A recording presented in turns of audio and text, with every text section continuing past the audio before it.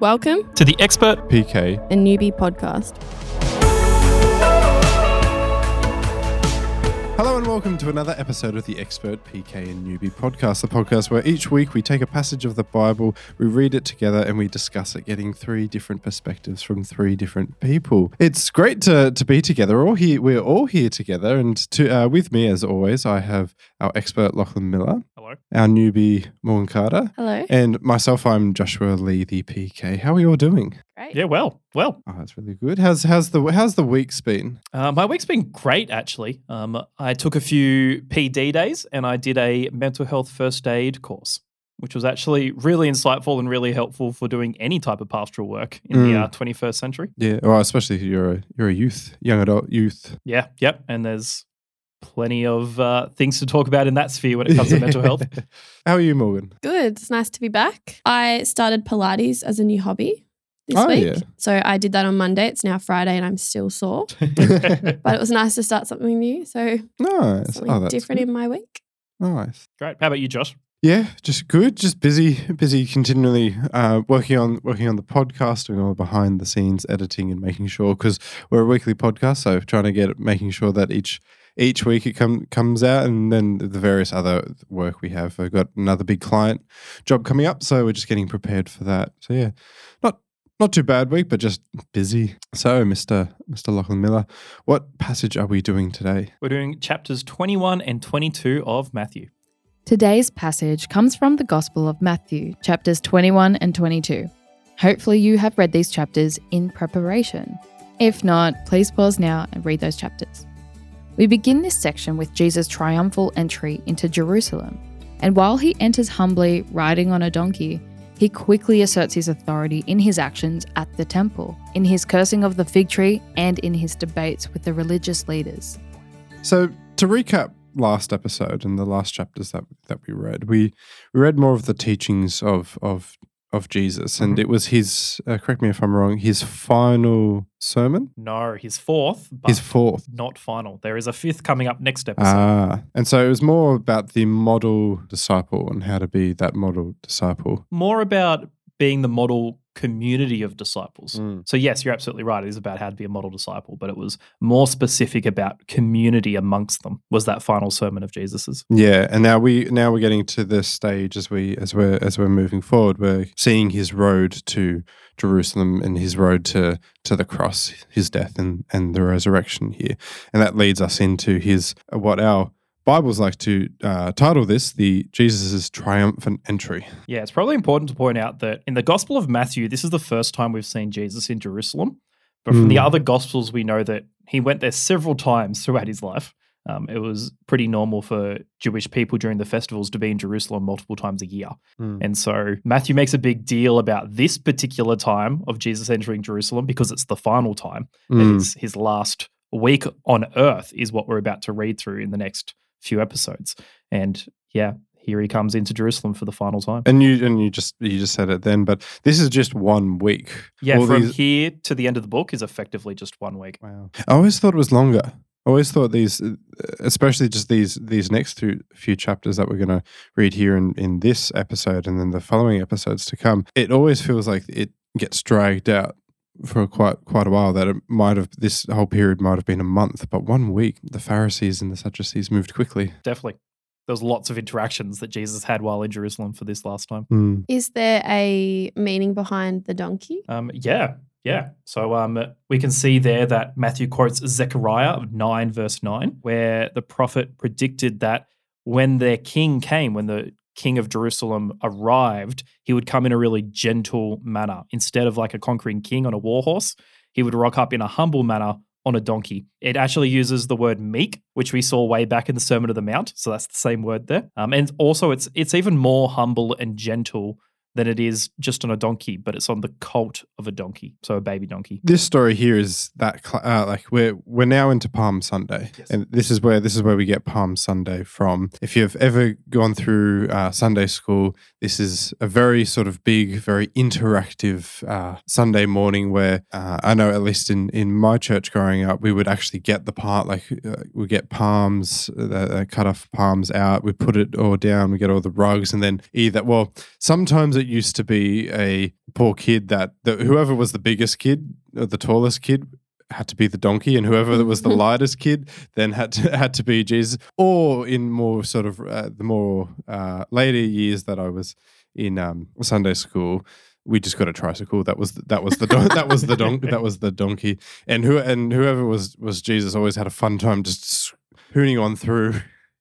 But I always remember this as the big sort of grand nature, and it was always emphasized to us in Sunday school, and rightfully so, because it's meant to be grand as it's shown here. Would you be able to explain what Palm Sunday is? Yeah, definitely. So Palm Sunday is celebrating this event. So it's the Sunday before Easter happens, because that is in the narrative when Palm Sunday happens, is just before Jesus is executed. As Jesus walks into Jerusalem, they literally throw down palm branches and cloaks on the road before him so his donkey can walk across it. We were actually teaching on this earlier in the year in my youth ministry, and after we had finished a talk on Palm Sunday, a youth came up to me and went, "So like, what do the palm leaves mean?" And I was like, how did I get through a whole talk on this topic and not actually talk about what we name it after actually means?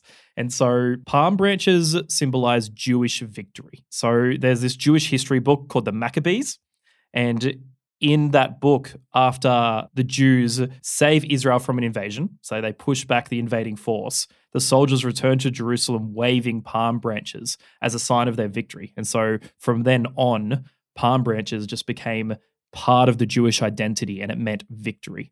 And so as Jesus enters Jerusalem walking across palm branches, his donkey walks across them, then that's really meant to symbolize that he's entering as the victorious king. The laying of the palms and then the people's cloaks, it's all to do with the respect of Jesus and respect of the king that's coming through, that the donkey and Jesus never have to touch the ground that they are stepping on, and that the dirty hooves are now stepping on their cloaks. And this is a huge sign of respect and of just humbleness that the people have here. And it's quite interesting as we sort of get to the end, we have the crowds that are participating in this, but then we also have the crowds that are quite confused and are asking who this man is and what's happening. And I think that's where you see a distinction between the groups of crowds. So the way that Jesus was entering Jerusalem would have been via the entry where all the people from Galilee were coming from. Because like everyone in Israel, all the Jews in Israel come to Jerusalem for the Passover festival. And so Jesus would have been walking the route with all of these Galilean people that he's been doing ministry amongst for years at this point. And then they arrive in Jerusalem with like the entire rest of the population. And so while the people that walked in with him and laid down branches have seen him as their prophet for a while, there's greater confusion across the rest of Jerusalem about who exactly this Jesus guy is. And is this sort of almost his final hurrah of going quite, because there's a difference here, because previously Jesus has been a bit more secretive in his actions and his miracles and his teaching, a bit more hush-hush, instructing his followers not to tell anyone about this. But this then has seemed quite loud, very overt. Is this the sort of the maybe final hurrah of like, this is what I'm doing? Because as it sort of continues, I don't think Jesus is ever hiding anything. Yeah, I think you're right. This is like his big kingly entrance moment. So we knew the Messiah was meant to be the king of Israel, and we know that there were certain expectations for how that Messiah or king would enter Jerusalem. And so Jesus fulfills all of those expectations.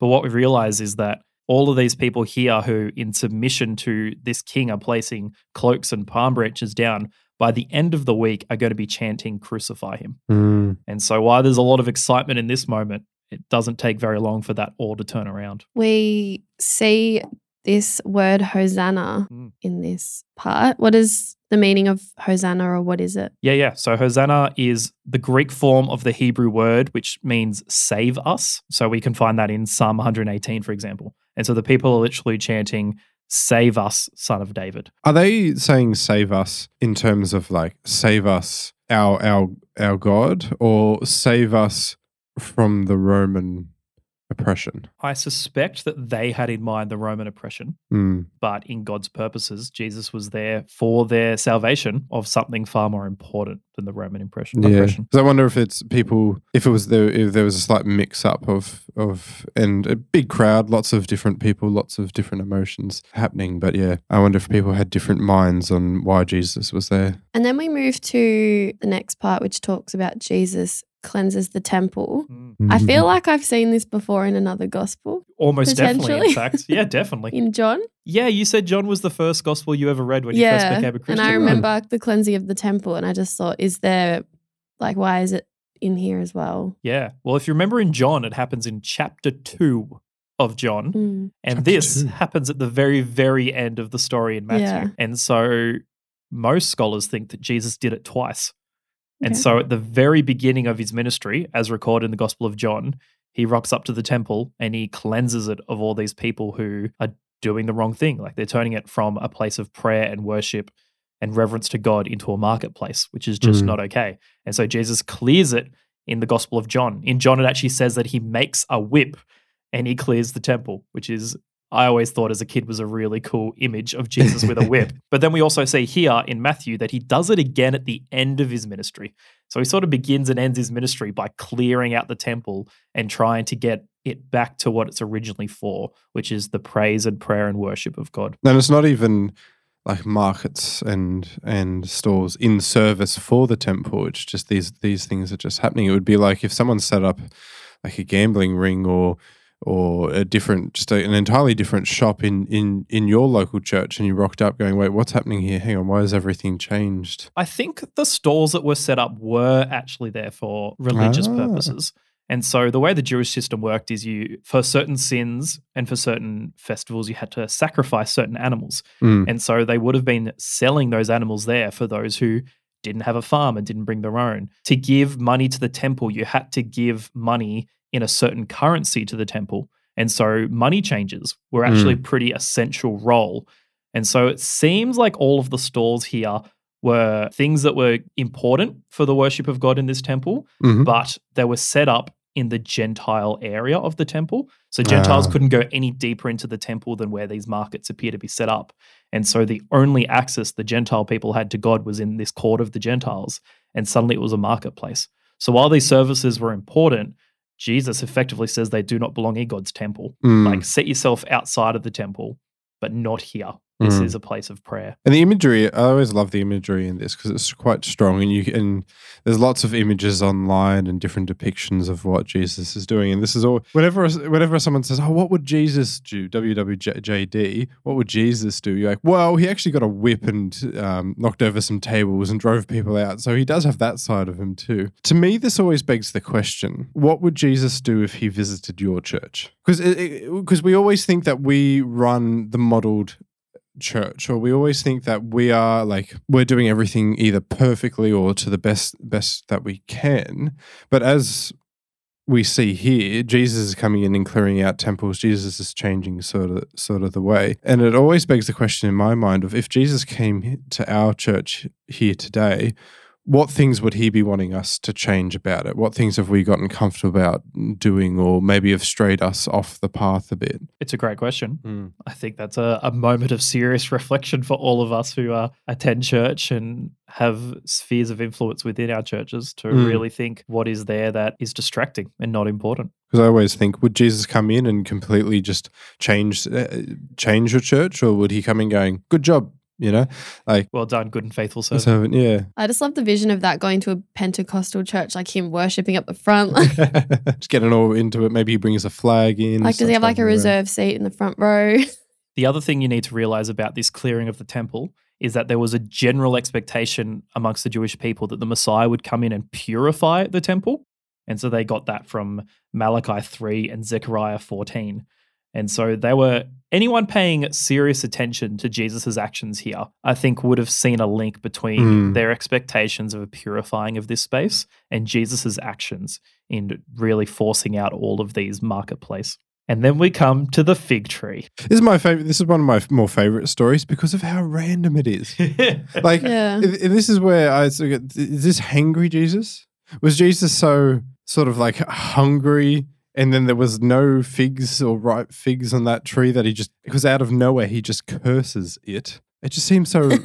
It's like, Jesus, you're not you when you're hungry. Have a Snickers. Have a Snickers. Have a Snickers. Have a fig bar. I so know what you mean, Josh, because whenever I do research for an episode, I start off by reading the passage and circling things that I know I need to know better heading into recording an episode. And this section of the passage, when I was doing my prep, was just like circled with question marks everywhere. Like the whole thing was highlighted because I was like, what is going on here, Jesus? Because I get the end, like where it comes to that sort of the end, you get the ending of like, okay, so if you have faith, things will happen. But to just then curse a tree because it has no fruit on it, it's just like, there's got to be other ways, Jesus. I think this is where our Old Testament knowledge is vitally important. So in the book of Micah, which is one of the minor prophets in the Old Testament, we see that the image of a fruitless fig tree represents Israel's moral and religious failure. So I think this, off the back of his clearing of the temple, is actually very important, especially in the lead up to next week's episode where Jesus will directly talk about the destruction that is about to come upon Jerusalem. What we see here is that this fig tree represents Israel. Jesus has come to Israel and he walks up to this fig tree and there's no fruit. Like, he expects there to be fruit in Israel. He's found none. And so now he's judging it. And so what we see here in the fig tree is actually an acted parable. So it's not a crazy, hangry Jesus moment. It is Jesus acting out a parable for us before our very eyes. Right. That seems a bit more in character. Yeah, more so than just cursing a tree for not having fruit, which in the Gospel of Mark, it says that it wasn't the season for figs, which is just so much more brutal when you then think that Jesus walks up to this tree. Yeah, it's just what the poor tree. Would somebody think of the tree? It's not even the season for figs, and Jesus is like, how dare you not have figs? But then I think we see the disciples latch onto the wrong bit of the symbolism. Jesus is doing this acted parable about how he's about to bring judgment upon Israel. And the disciples are like, wow, how'd you do that? And then Jesus has to explain prayer to them again because they've latched onto the wrong bit. Now here we have another trying to trip Jesus up, trying to trap him into a corner. And we'll see this throughout the passages of them trying to get to Jesus. But Jesus, I think, in all instances, expertly throws it back at them and throws it back in their face. And especially when it comes to the end, they're like, we don't know. Yeah, I think it's more than just a clever evasion technique of Jesus to bring up John the Baptist. Because what he does is he asks, did you think John was from God? And they're like, oh, we don't know how to answer this because we think no, but the people think yes, and it's all about appearances. And so they refuse to answer. And therefore, Jesus is like, well, I don't have to answer your question. But what he's done is he's shown the clear link between John's ministry and his ministry. I think that is exactly why he points to John the Baptist in this moment, because he is the continuation of what John the Baptist started.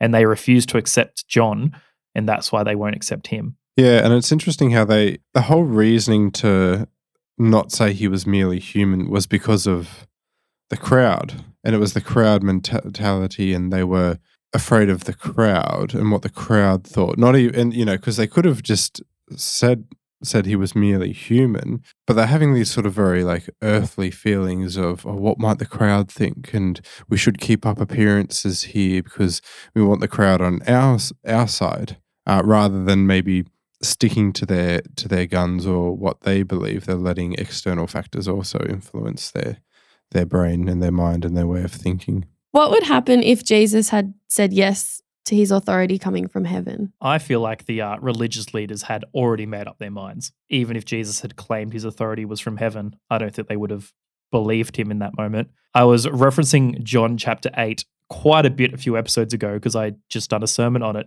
And again, it's really relevant because in John chapter 8, Jesus clearly says that he is from above, that his authority comes from his Father in heaven. And the people just do not believe him and keep asking questions that keep getting more and more off track because they just don't like the idea that this man they fundamentally disagree with could claim his authority is from heaven. So it almost, I don't think, mattered how Jesus responded to this question because they had already decided. Yeah. But instead, like you said before, he's trying to link it with John the Baptist's ministry and then Jesus' ministry that was to follow after John's ministry. And then Jesus tells 3 parables in a row, which all sort of convey a similar idea. And they're all basically in response to this line of questioning. With the parable of the 2 sons, is there a reason that he uses 2? I think the 2 sons represent the 2 different options, which is one son goes, yes, of course, Father, I will do what you ask, and then doesn't do anything. So his words don't line up with his actions. Yeah. And then the second one says, no, I'll never do that, but then goes out and does it. And Jesus is trying to inquire of the people and of the religious leaders, like, what is more important, words or deeds? And everyone seems to agree that doing is more important. Like the son that goes out and does the will of his Father, even if he didn't at first seem to be that way inclined, was doing the right thing. So it's a little bit of a lesson for us when reading it. Yeah, so I think we can take many lessons away from that just individually, but we can also see that the Pharisees and the religious people were the people who with their lips were saying that they followed God, but their actions did not line up that way.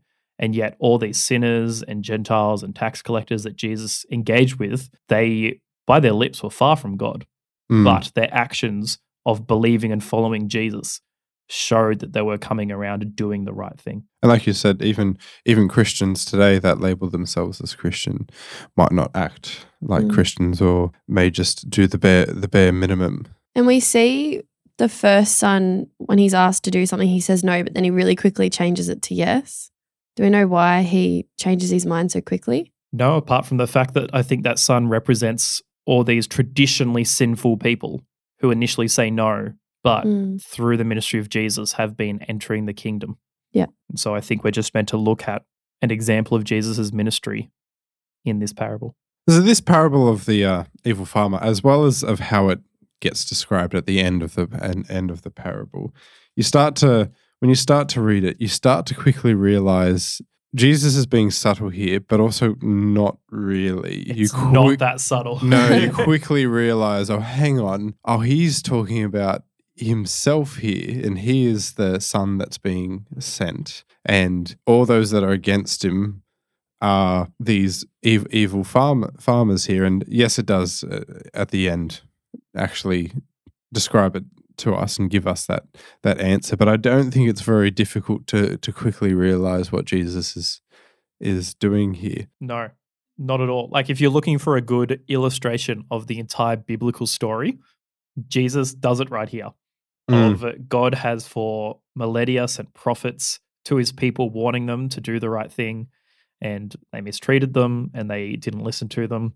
And then eventually Jesus comes and he dies, and that is when God steps in this parable. But we know that Jesus' death does a bit more than just causing God to step in. And it's interesting because even in the parable here, it's like finally the owner sent his son, thinking, surely they will respect my son. And you would think that too, like surely you would respect God's son. But time and time again, as we've seen, no, they didn't. And as you were saying about the previous parable, about the people the religious leaders instantly knowing it was about them. In Isaiah chapter 5, we see Isaiah the prophet giving a parable about a vineyard, very similar to this one.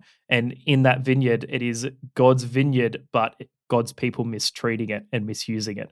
And so Jesus has not stolen, but reappropriated another Old Testament story for himself. Yeah, and those that were listening on who knew all the scriptures would have quickly realized that and started to connect the dots more, and the weight of that would have probably hit a lot harder as well. And I think an important thing to notice about this parable is that when God comes in and judges the old tenants and put new tenants in charge, that's not just saying simply that the Jews are out and Gentiles are in.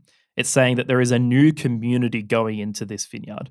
And this new community we know is mixed of Jews and Gentiles, but it's not just Jews are completely out, Gentiles are now in, which I think the church has often interpreted it that way because the key point is that the new tenants will produce fruit.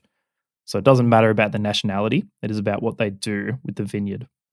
Why does Jesus randomly start talking about stones? Yeah, I think there is a natural link between the rejected son and now the rejected stone. A fun fact, in Hebrew, the two words are very, very similar. Son and stone are ben and eben. And so Jesus may have been appealing to the fact that he's just talked about a rejected son. And now he's like, yes, but also I am the rejected stone and I'm going to be the capstone. Is that what he says? Let me read it. Cornerstone. Yes, sorry. The rejected stone is now going to become the cornerstone. It is the thing that everything else is built around. It is a pivotal, almost the most important part of the building. And the cornerstone, for those that don't know, is the first stone that gets laid on the building. And like you just said, everything gets built around that stone. So Jesus is that stone that is the rejected stone that we build then everything off of Jesus, and he is our foundation. Lachlan, you give us definitions a lot of the time in Hebrew. What language was spoken back then? I've never really thought about it until now. Fair. The book of Matthew that we've been reading is in Greek, but every so often when we see words in quote marks in Matthew, it's because the author's then giving us a definition of a Hebrew word, which is what the Old Testament is written in. As for like the language of the people, they all probably would have spoken Aramaic, so there's a lot of that mixed in as well. So there's a few ancient languages all going on at the same time, but definitely not English. And so the original Bible, what would that have been written in? Yeah. So the original Old Testament, all written in Hebrew. Yeah. And then the original New Testament, all written in Greek. That blows my mind. I just assume they spoke English. Well, if I'm getting this correctly, the English language is a mixture and a hybrid of a lot of European languages. If you look at, for example, German and English, German is a language if English is your native language. German is actually quite easy to learn of how similar the language is in it. And so we sort of take English for granted because it's mostly spoken as in the world, but it is a fairly newer language compared to sort of the more ancient languages and texts out there. Oh yeah, English is brand new, and it's just every other language gets mixed into English. Yeah, it's the language that beats up other languages in a dark alley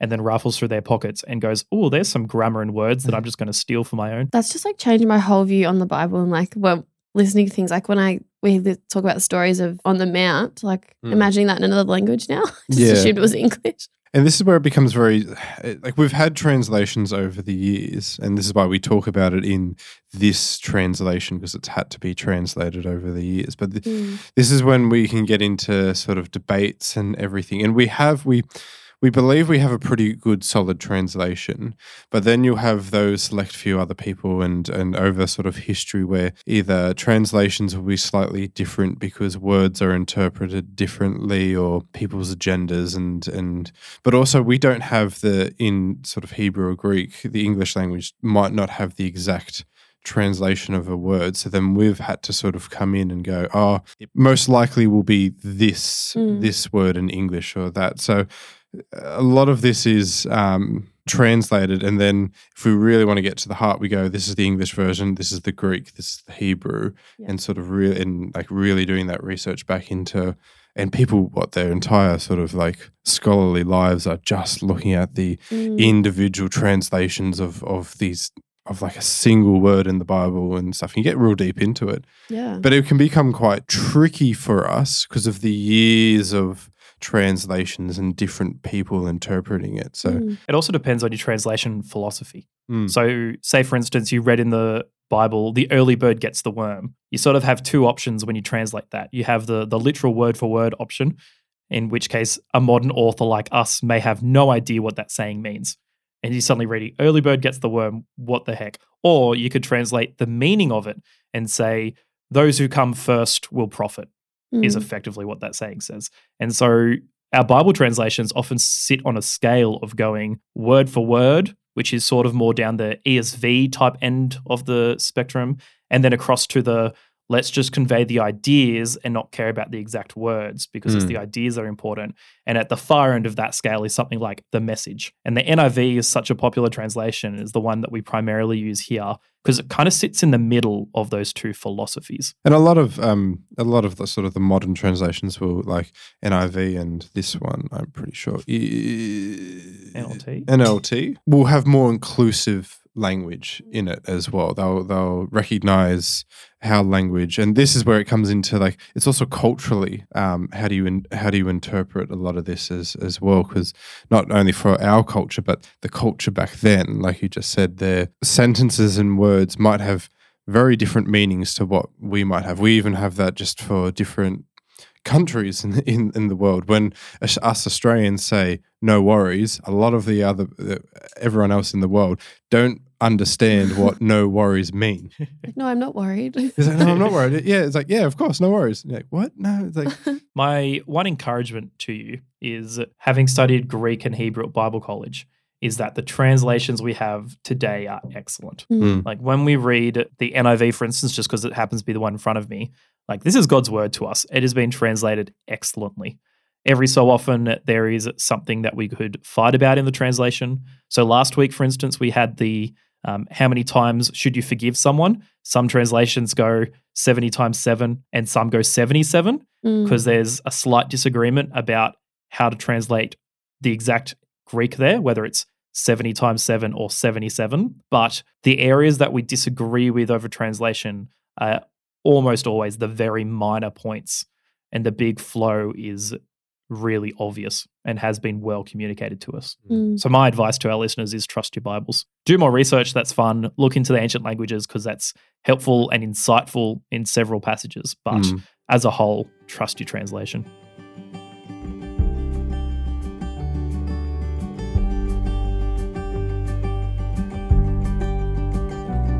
So who's getting married? Last time I checked, Josh and I were already married. We're the only ones in the room.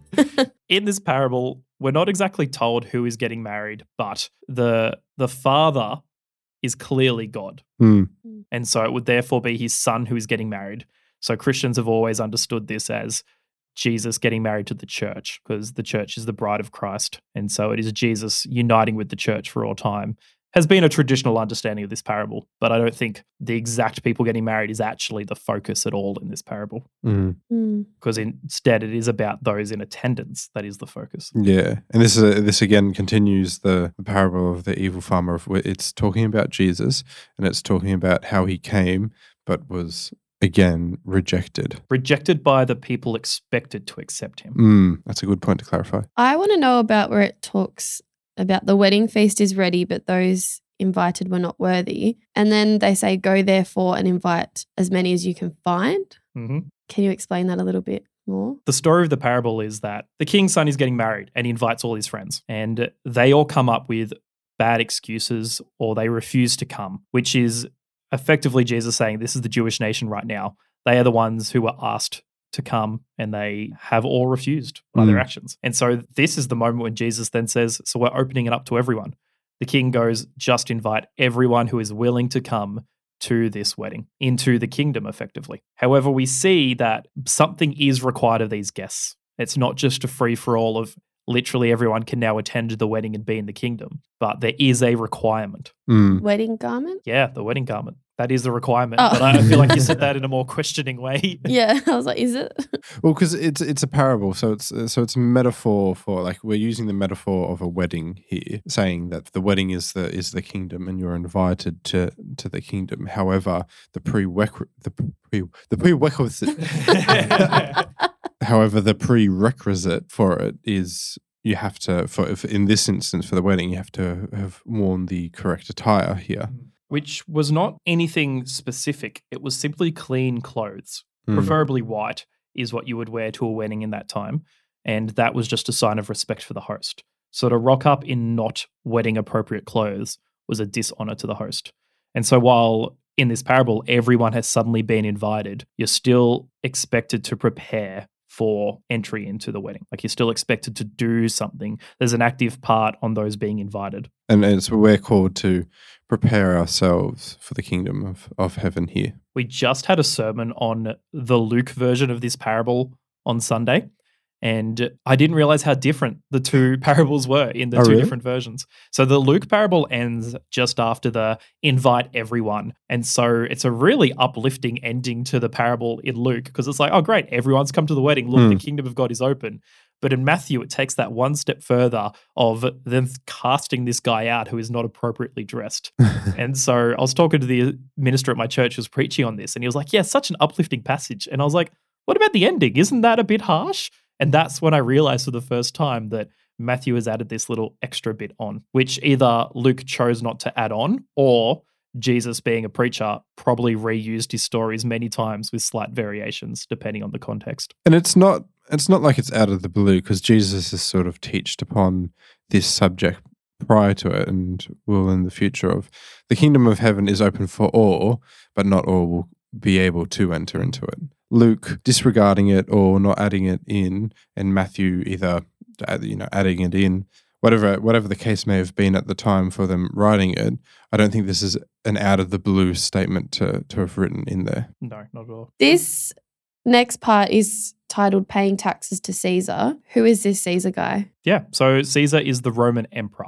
So we're in the Roman Empire, and so everyone who's a part of that empire needs to pay their taxes to the people running the empire. I guess it's just because it's the first time hearing about Caesar in this gospel. It's just interesting. Why now? Well, I mean, Caesar is the grand cultural background to all of these events. Like the Roman Empire ruling in Israel is the background to all of these events.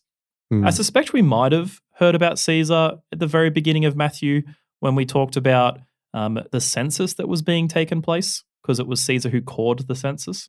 Regardless, yes, Caesar appears here because they again try to lay a trap for Jesus. If people couldn't afford to pay those taxes, did they just die? Probably. I assume imprisoned until they could afford to pay it was probably the way it worked. What we see here is how the people against Jesus are prepared to make any alliances, even though they might disagree with their now allies on any other topic. So what we see is the Pharisees and the Herodians joining forces, which makes no sense because the Herodians are the people who follow Herod and are really pro-Herod, pro-Roman Empire.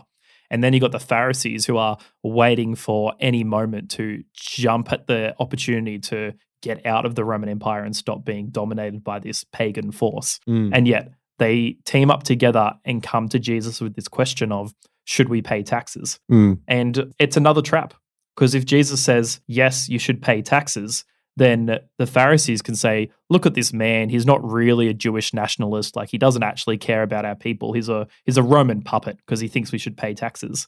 But if he says, no, don't pay taxes, the Pharisees can go to the Roman governor and say, hey, this guy's telling people not to pay your taxes. And then Jesus is removed from the equation for them. So it's another very sneaky trap that they've tried to lay down. And they're probably thinking, okay, well, the enemy of my enemy is my friend.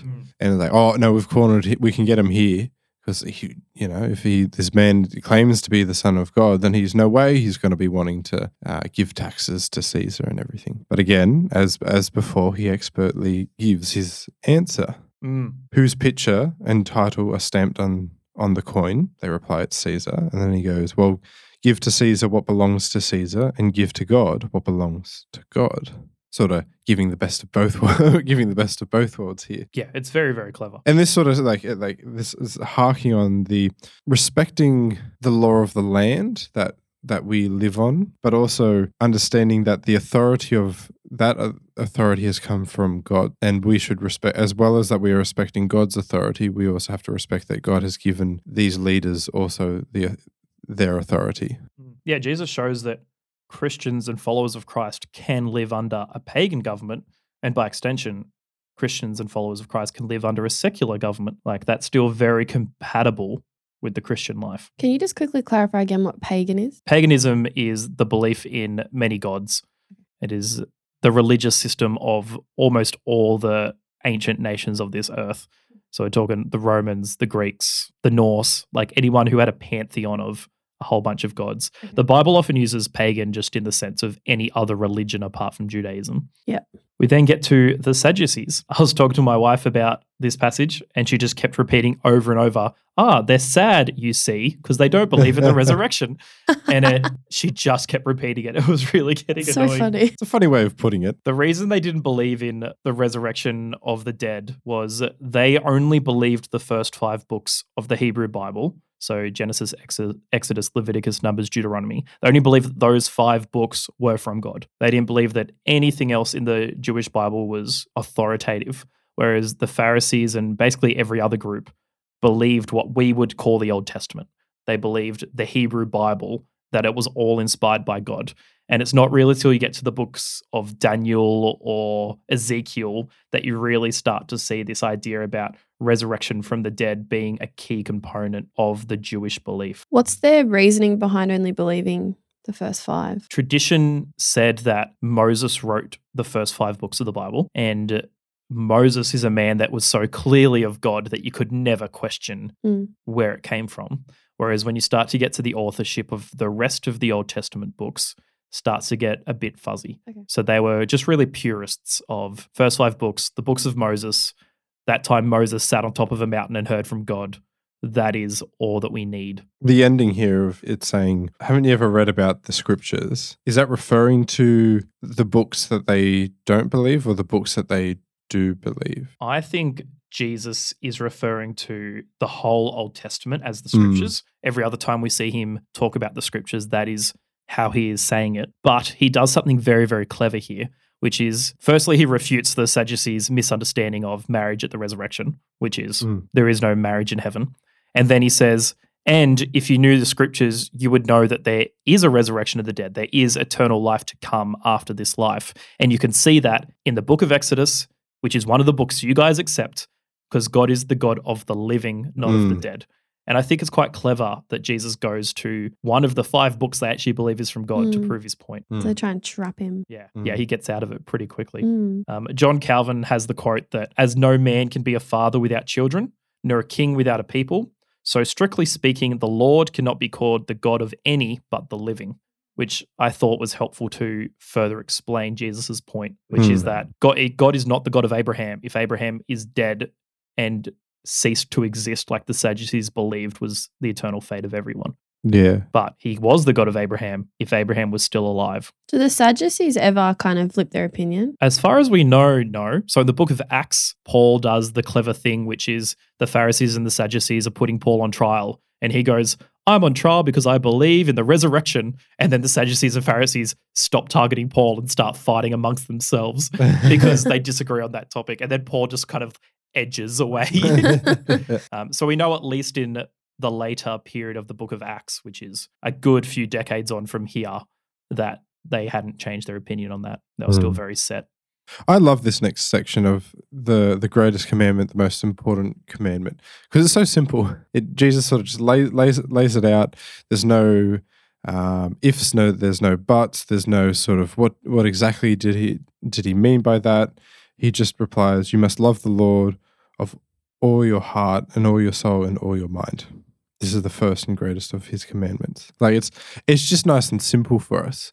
There's no like if we were to look at other traditions, there's no sacrifice this many things, do this. Like there's no boxes that you have to tick to be able to achieve this commandment. It's just love your Lord. Yeah, and Jesus is so good at answering these questions because this is the last time in the Gospel of Matthew anyone tries to trap him with questions, because Jesus has just silenced the Sadducees.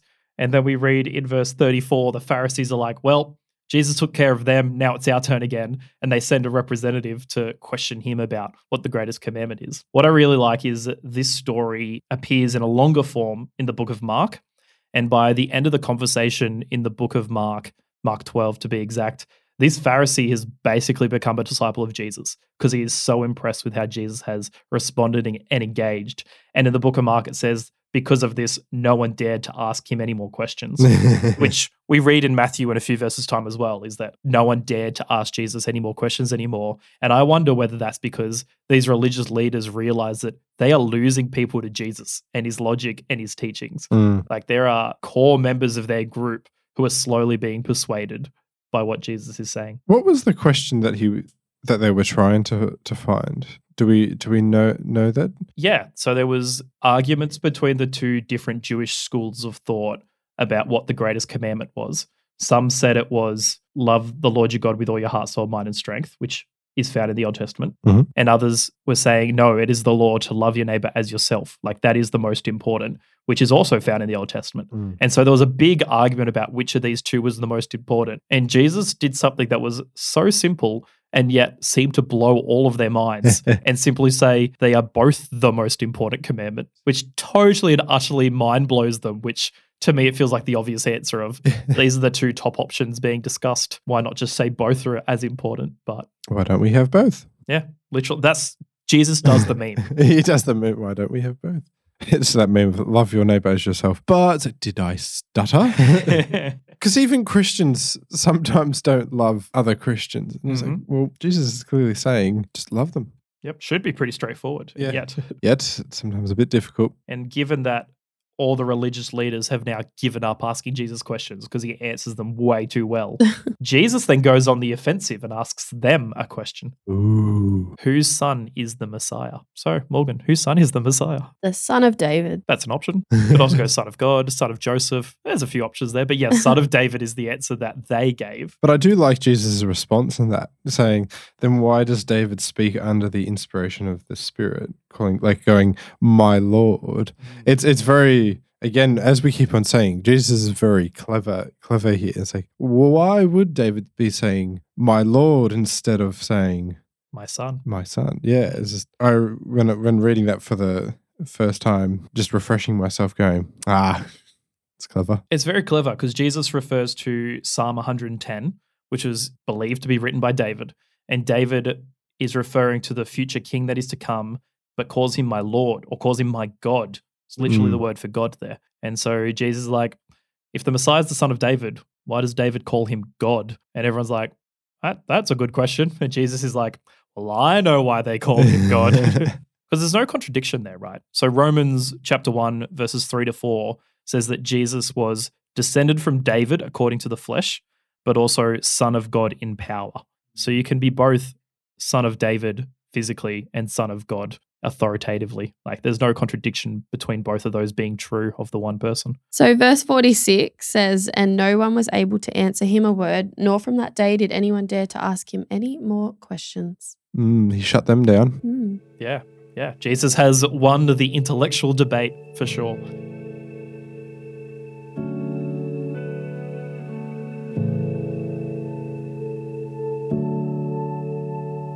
Right off the back of what we're just talking about how Jesus silences everyone with his thoughtful answers and questions, that's my big takeaway from this section. Like, no one can intellectually go toe-to-toe with Jesus. His teaching is far too insightful, and I love that. Like, that means we have so much to learn from him. And I'm looking forward to next episode, which will be Jesus's final sermon. And so we get to see some of that intellect and teaching in action for one of the last times in the Gospel of Matthew. I think from this episode, I've taken away to not be so sheltered with my idea of the Bible and what we read, learning about the languages, what was happening at the time, just to be open to all the ideas and explore things more. And for me, there's no doubt who Jesus is here. It's very clear in his teachings that Jesus is the Messiah here. But there's also, unfortunately, no doubt that what he's up against, and that he's clearly stating that, especially in these parables of the great feast and the evil farmer, that there are people here to come and reject him. And I think my takeaway from that is sometimes we ourselves can have that similar heart of rejecting him, even though we are trying to have the good intentions. We ourselves maybe through our actions tend to reject him. So just reminding ourselves to accept Jesus into it and not be like those that are trying to be against him.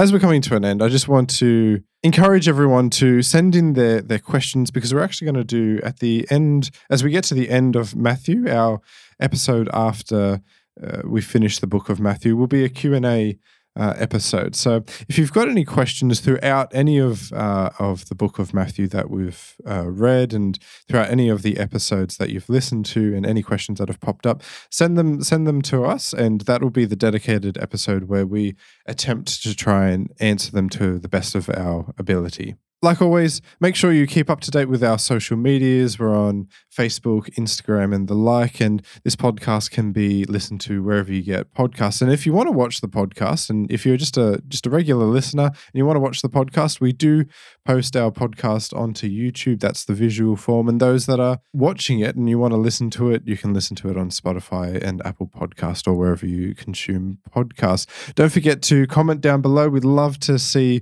what your thoughts are on these chapters of Matthew, and again, any of those questions that may have been raised and you might be grappling with, but also rate our podcast. It really does help us to know what you think of it, but also allows us to get sort of discovered in the algorithm. I'll just end with a word of prayer. Dear Heavenly Father, I just thank you today that the three of us can be here in person and we can read your word, and that we're able to discuss it together, and we can get more out of it, Lord. And I continue to pray over our readings as we go ahead throughout the day, that we're able to continue to be hungry for your presence and your knowledge and your word that you give us. And I also pray for everyone listening that you're with them as they're going through their days and their life. In Jesus' mighty name I pray. Amen. Amen. Lockie and Morgan, thank you for joining us, and we'll see everyone next week. Bye. Bye. A Mustard Seed Creative production.